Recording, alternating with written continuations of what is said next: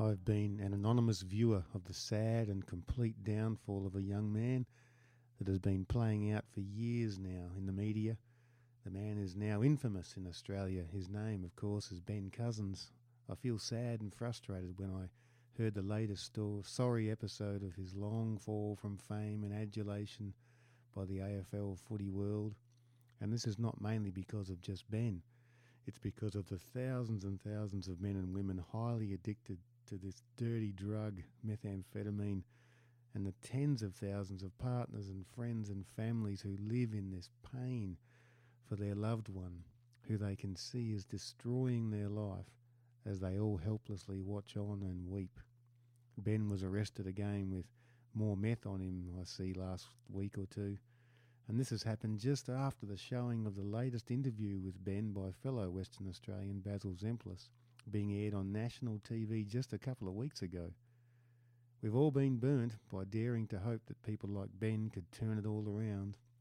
Many have condemned him to the too hard basket in this very public failure. Watching this last interview and video diary of the last few years included in the program made me dare to at least vaguely kind of hope that Ben might be winning the battle back to some kind of normality.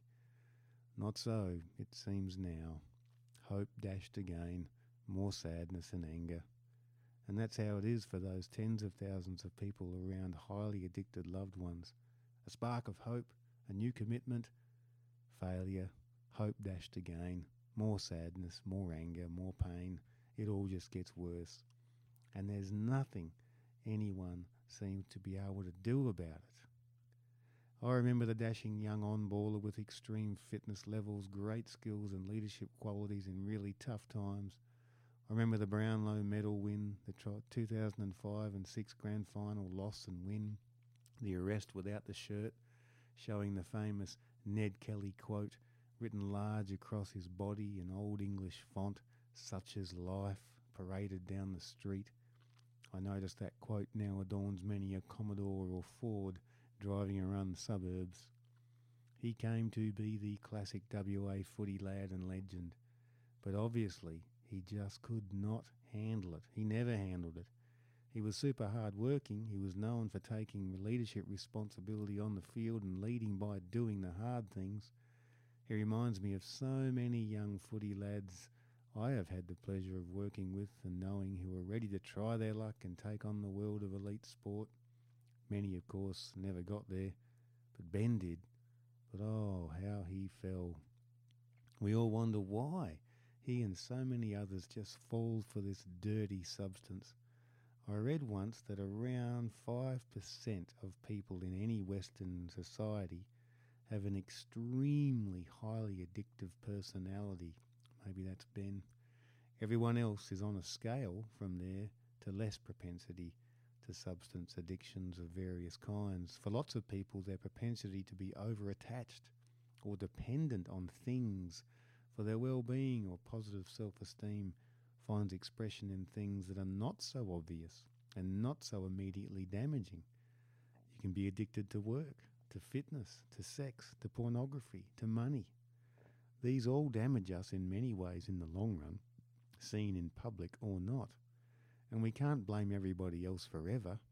We ourselves make our choices, as Ben has done.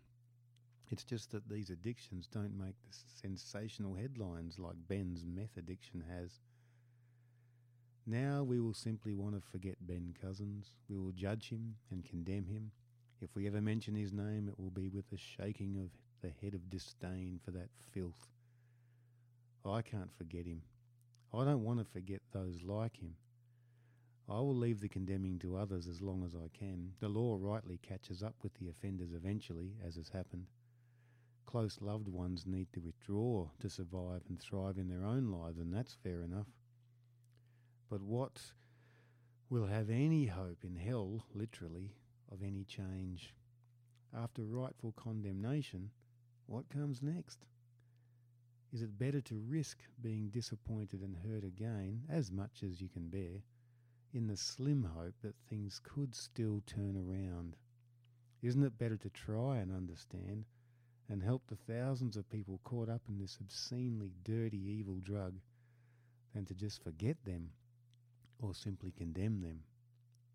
I believe it's better to still keep trying.